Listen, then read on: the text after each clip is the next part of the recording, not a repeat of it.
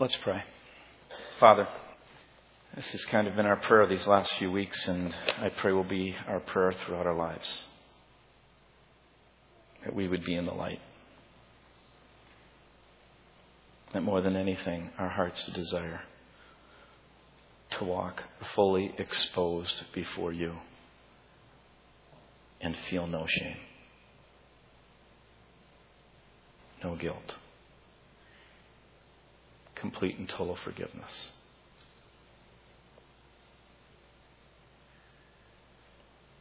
Washed with love. Amen. John Claypool. Anybody remember the name John Claypool? Does it ring a bell? Any trivia buffs remember that name at all? Well, about 10 years ago, the name John Claypool was on the front page in the Minnesota News. Was a headliner on every news channel. Was actually on national news. John was a troubled boy from a small town. A teenager frustrated by authority and looking for an escape. In that process, he chose alcohol, drugs, and some very questionable friends. And on a December morning in 1975, he also chose a .22 caliber rifle. 20 years later, at age 34, Claypool voluntarily walked into the Wabasha County's attorney office and confessed to killing his neighbors in Lake City, Minnesota, on a December morning in 1975. The town's mayor, Tony Strickland, and his wife, Verona, were the victims behind this 20-year secret that was kept in the dark. And with a .22 caliber rifle, John Claypool, then 14 years of age, shot his neighbors. And he said he just wanted to see what it was like to kill someone. Well, on a Sunday morning after a worship service, John Claypool approached his pastor, Roger Thompson, and he said he had something that he wanted to tell him that would ruin his day. 2 years before John was approached, his pastor approached Roger with the news that would ruin his day.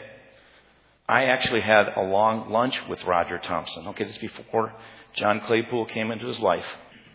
We were at a pastor's retreat up at Camp Chaminade, and it was pastors from all different churches, and we were there for prayer. We were just calling upon God to do something within our state and our city.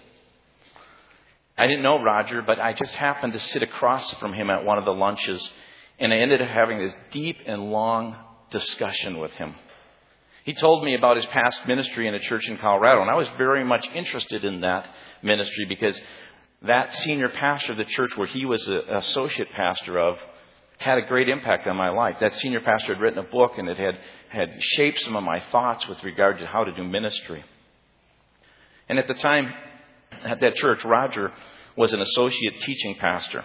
And this church was a thriving church of thousands. Yet unbeknownst to Roger and to much of the staff, the senior pastor of that church was living a lie. He actually had a secret life that was unknown to others. He was having an affair. And eventually that came out. And in that time, during that secret, Roger told me he didn't understand it, but it was just as if, without knowing that, it was like this poison spreading throughout the congregation. And as we talked about it, he, at one point in the conversation, because you could just tell as I was talking with him, he was so intense. He said, I will never let a secret hold such a powerful pain over people's lives again. Ever. I remember him saying that. It was to this pastor who was sitting across from me 2 years after that, after a worship service. John Claypool comes forward and says, I have something I need to tell you, a secret that will ruin your day. I remember seeing it on TV, and I remember seeing, them talking about Roger Thompson, and I was thinking to myself as this whole thing was going on, God, you couldn't have picked a better person for John Claypool to go to. See, Thompson later notified his attorneys who told Claypool that it was unlikely that he could be convicted of his crimes without his testimony and any evidence. In fact, the attorney Paul Rogashevsky advised Claypool to go on with his life. And Claypool, with Pastor Roger Thompson standing beside him, insisted on a confession. And with the confession, listen to what Claypool had to say. He says this: "The worst secret of my life has just been revealed. And now that it's out in the open, it's losing its power over me. I don't want to keep this in the dark. I don't want to any longer be hiding in the shame and all its poison that's affecting me and others around me. I don't care if there's a cost to this. I got to step into the light. I want to be in the light, like you, Lord, are in the light." Well, John Claypool, with his confession, discovered what I believe many people never experience. In fact, I think many people go to their graves hounded and imprisoned by the pain of unconfessed secrets. Fearful of the consequences of confession, they live a life that's filled with pain. They're daily fighting accusing voices of shame. They're weighed down with guilt, robbed of joy, living in fear. Jesus came. Guess what? He came to free people from that. He came to free people of pain-filled secrets. He came to release the captive who is bound by shame and who lives with the weight of guilt and who fears consequences of unconfessed secrets that fester, I believe, like a poison and spreads throughout one's own soul, through to one's family, and through to others as well. As Pastor Thompson said, the day after Claypool pleaded to 2 counts of intentional second-degree murder, think of that.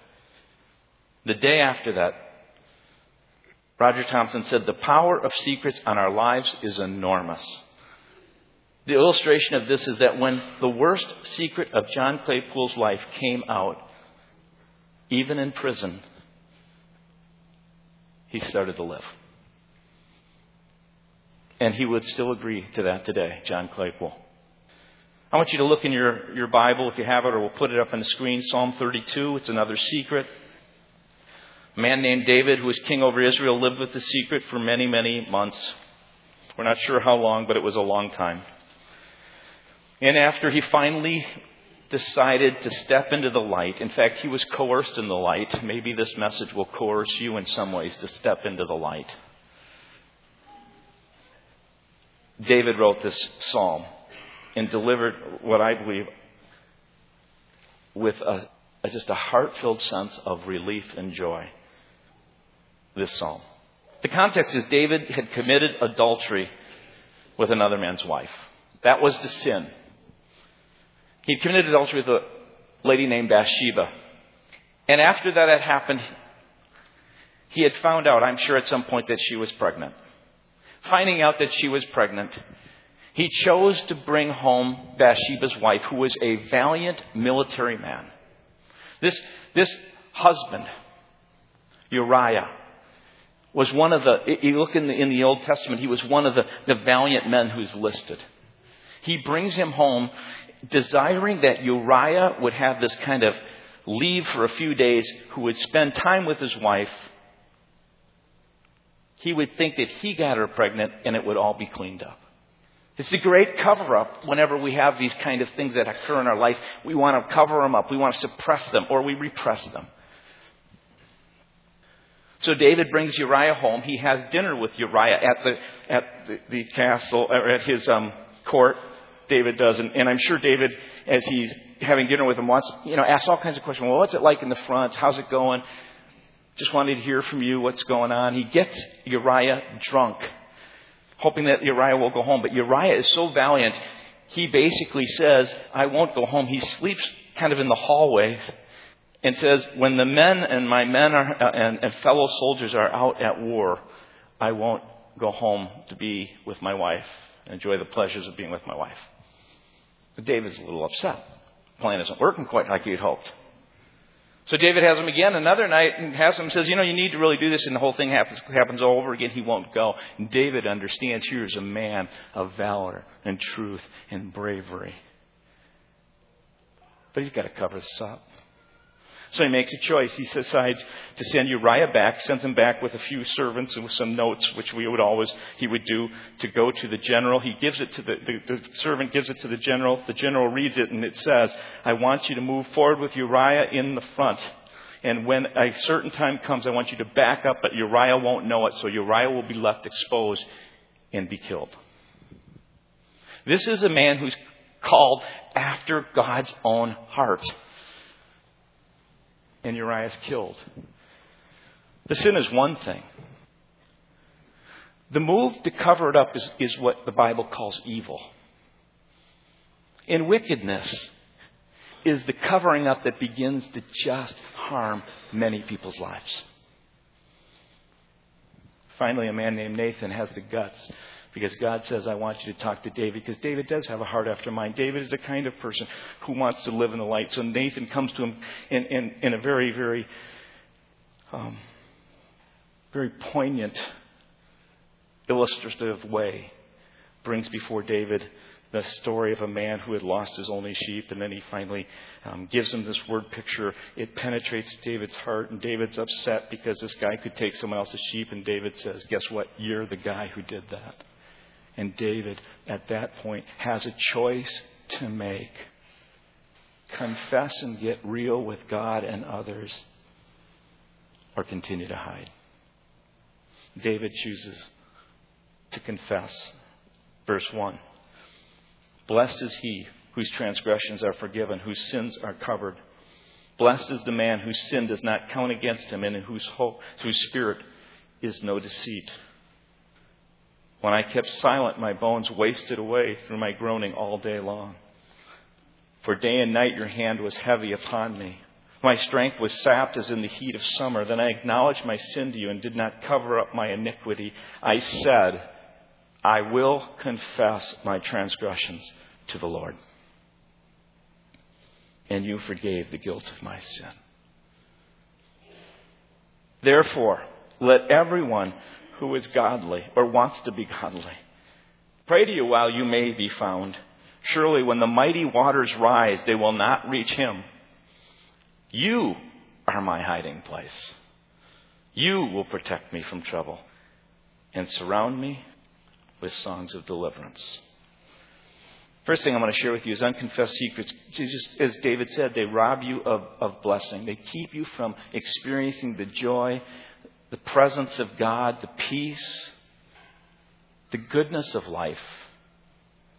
See, David, like John Claypool, experienced God's blessing when he confessed. When he brought this pain-filled secret out of the darkness and into the light, the poison, the guilt, and the shame began to drain from his life. Not when he was confronted, but when he confessed and got open with it.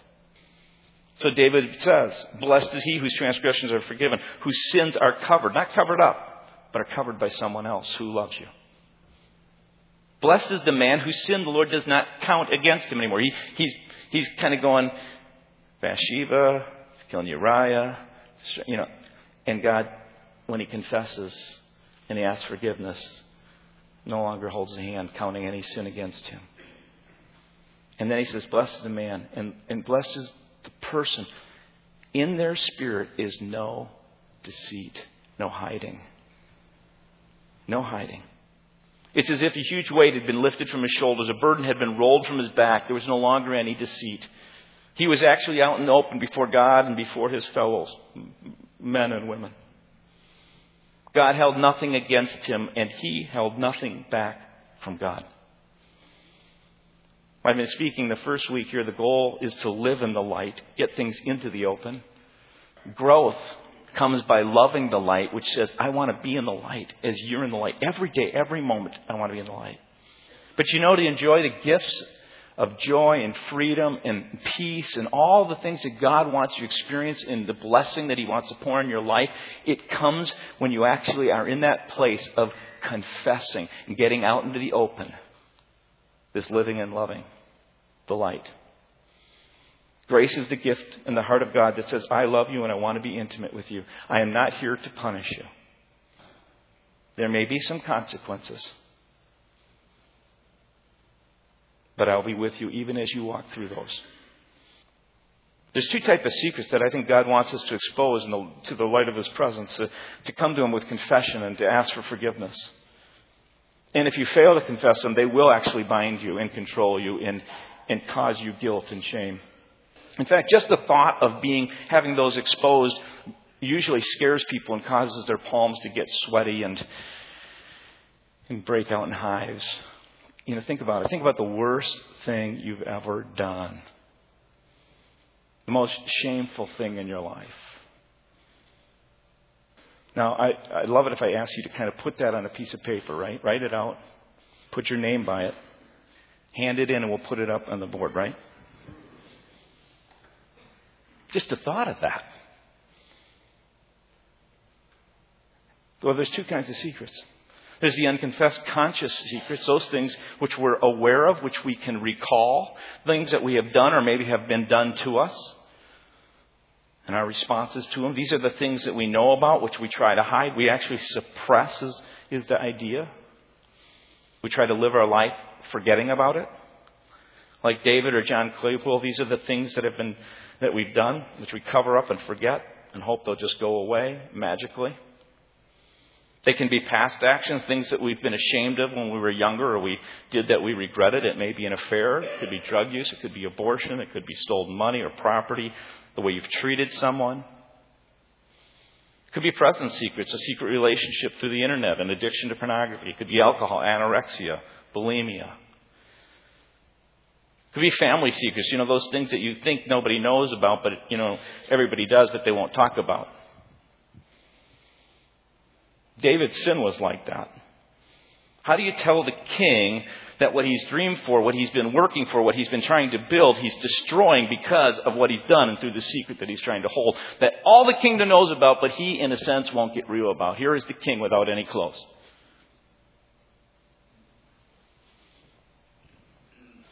They can be past actions and present secrets which we seek to suppress. But they can be unconfessed, unconscious secrets, things that I believe not just suppressed, but they're actually repressed. Something, again, that you've done or has been done to you that's so painful that you have wiped it out of your conscious memory. That's possible. Those unconfessed, unconscious secrets often occur when a person is younger. They're so painful, they're so shameful, that God in His grace, in His goodness, allows for a person to repress it to such a degree that it does not control them for a period of time, at least consciously. I've met with a number of people who have experienced that. And whenever I speak to a group, there's some people who have that in their lives. Over the years, I've gotten letters and have worked with those people who have had repressed memories, who through counseling begin to start working through it, and God begins to expose it little by little as they begin to understand it. God needs to do it because it begins to bubble up if you don't, and that begins to affect your life. And when it does begin to affect your life, usually people come forward and go, I don't get what's going on. But no matter what form that secret may take, God's word is clear. Left covered up and buried, they will keep you from blessing in life. So David goes on and he says, unconfessed secrets, not only do they rob you of life, they destroy your life. There's one thing to have something robbed from you, but there's something different than just having it robbed, taken from you. Now it begins to take away things from you. It destroys. And those kind of unconfessed secrets, whether they're conscious or unconscious, I look a lot like they're like toxic waste. They sit down there and they just seep out and they have an impact. So Psalm 32, verses 3 and 4, David speaks about the destructive power of a secret in this way. He says, when I kept silent, when I wouldn't get it out into the open, my bones wasted away through my groaning all day long. For day and night your hand was heavy upon me. My strength was sapped as in the heat of summer. The primary way secrets affect us is by filling us with shame and guilt and fear on a regular daily basis. First, let's just take a moment and look at what it's like when you have what I call a secret which you're conscious and you know, and how it impacts you. I remember when this happened in my life. It's one of these things that only a few people knew. Probably, I think it was about 3 of us who knew. I did something in 6th grade, and I lived with this secret for more than a month or so. And it had this incredible impact upon me. It was the first time God brought me face to face with guilt and fear. It was a really dumb thing that I did. And they often are, aren't they? The dumb things you do. I had seen some older kids. They were taking pennies and they were throwing them against the window at New Hope Elementary grade school. And the window was next to the door. And it was a big glass window. And it was a bit into the fall, about the end of September, maybe the first part of October. And I was watching them and they were throwing them and they were making little nicks in the window. And I thought, wow, that is so cool. I was a 6th grader watching these 9th graders, I think. They got done, they left. And 2 girls showed up that were in my grade. Still remember I remember both their names, in fact. Anyway. And I liked one of them. And I wanted to impress her. I thought this would be really cool. I'll make some nicks in the window. And so I take this, I look in my pocket, I have no pennies, and I thought, well, a little rock will work just as well. Well, you adults are thinking of your middle school kids right now, right? Oh, man. I take this rock, I whip it against the window. The first one I throw hits it like that. Whack! And I say, look at you guys, see what it does? And they come up with me and they look at it and here's like a little, you know how you get those little kind of BB kind of hole things and then it kind of spider web kind of out. And I'm going, oh no, I'm filled with shame. I'm feeling this sense of fear. They're not real impressed at all. They left and I left and I lived every day for the next, it had to be almost a month and a half. It felt like eternity. But looking back, I think it was about 6 weeks. And I remember living every day, and every time my mother called my name, I thought she was going to expose the secret. Honest to God, it was that real. And I would go to school, and my class happened to be, here's the door with the window. My class happened to be, if all you had to do was go in the door and to your left. And I went to this door and walked all the way down the hall. I couldn't go by it. This secret controlled me with guilt and with shame, constantly living with fear. It sapped me of joy. It sapped me of all kinds of things. I didn't interact with people the way I wanted to interact with people. And I remember day after day sitting in school, always wondering when my name would be called by the teacher, oh no, here it is. And one day my name was called by the teacher, Kevin. We're supposed to be studying. He says, could you come up to my desk? And she said, the principal would like to see you. Okay. So I went to the principal. And he told me, he said, Kevin, I'm aware that you did it. And I just immediately started crying. And he said, Kevin, you've got like a few days here to the end of the week, next Monday. I'm going to call you back in and talk to you. He said, I'm going to give you an opportunity to tell your dad. Oh, thanks. Great choice. Unconfessed secrets just haunt you, fill you with guilt and shame. Our lives are filled with fear.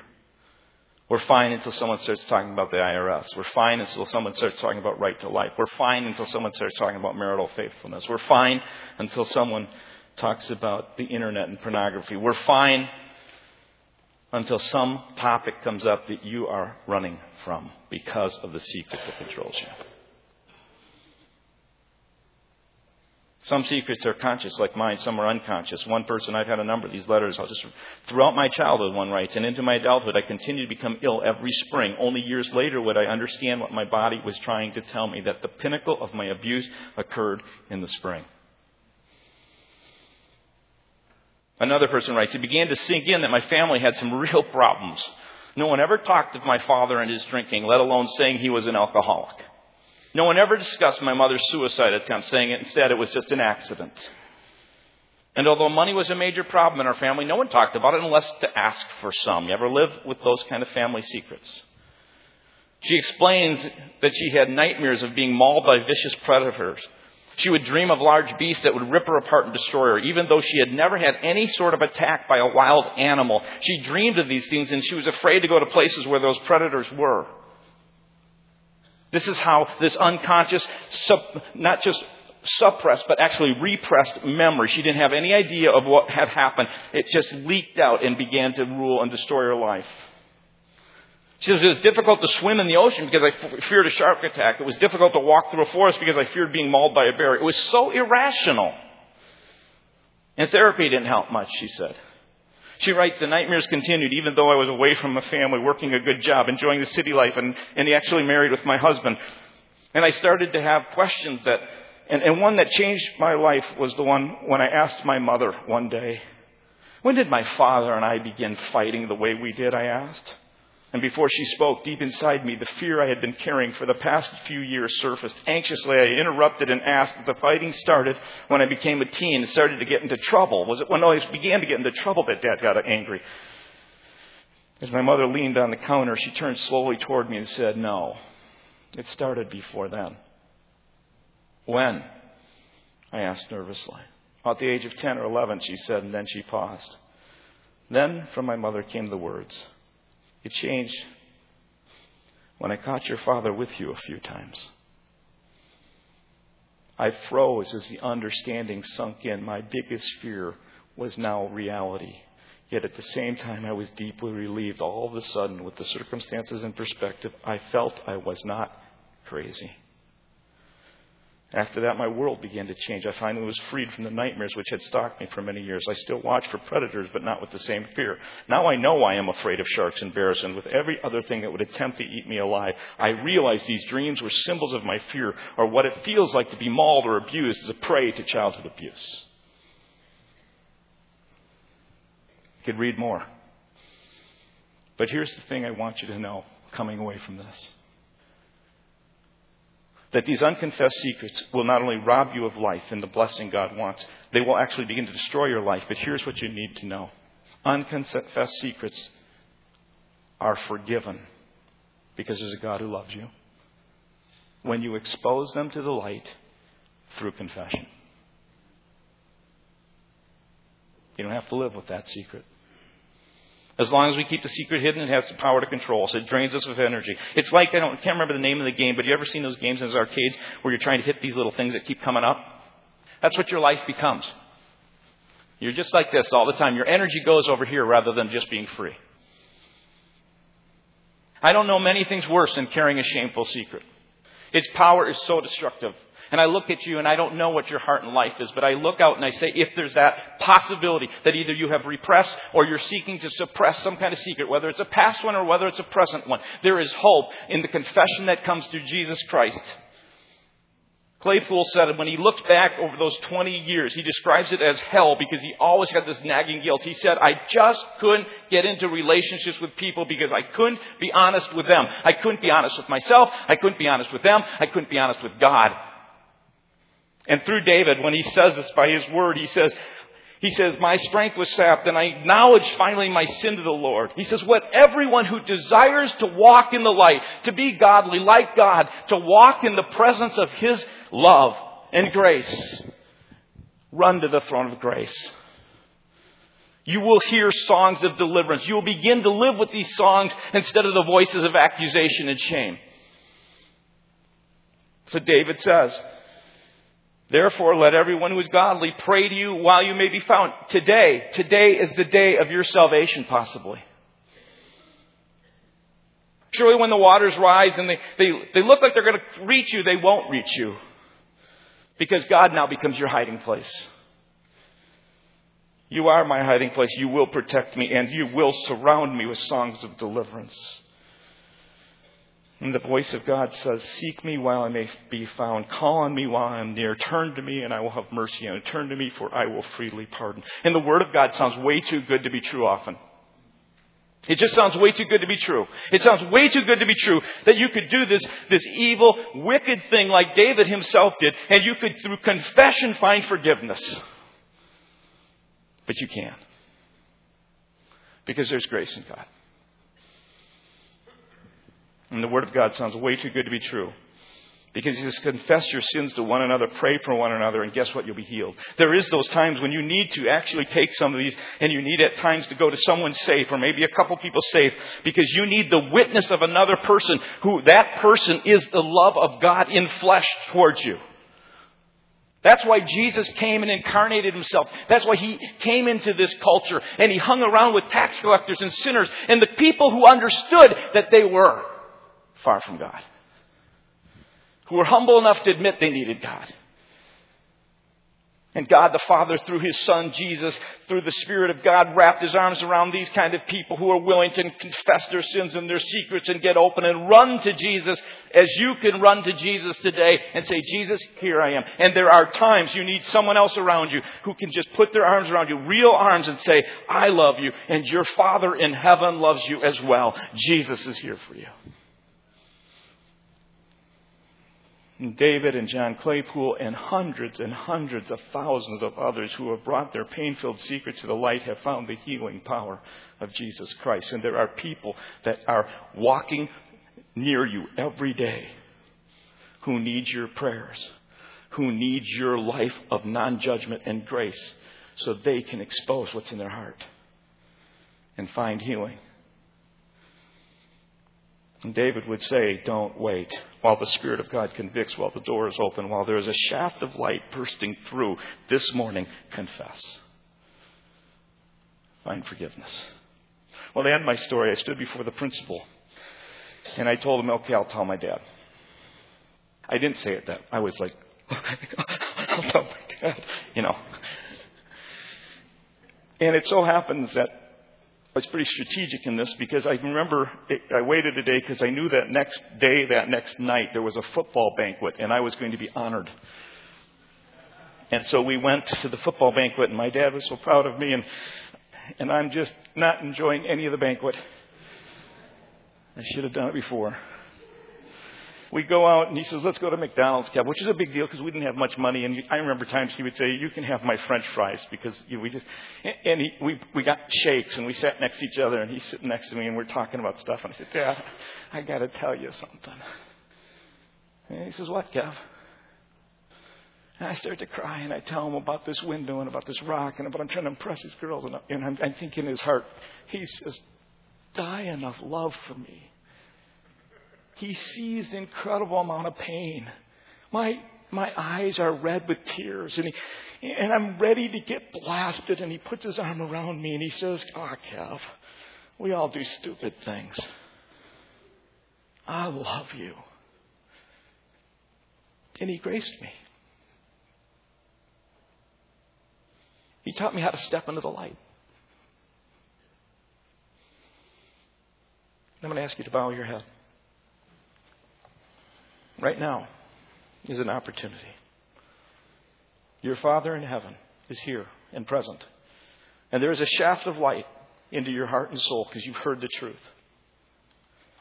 And you may be in that position where a secret has controlled you or is controlling you. And you're saying in your heart, God, is it really true? Is it true that if I confess, I can find healing?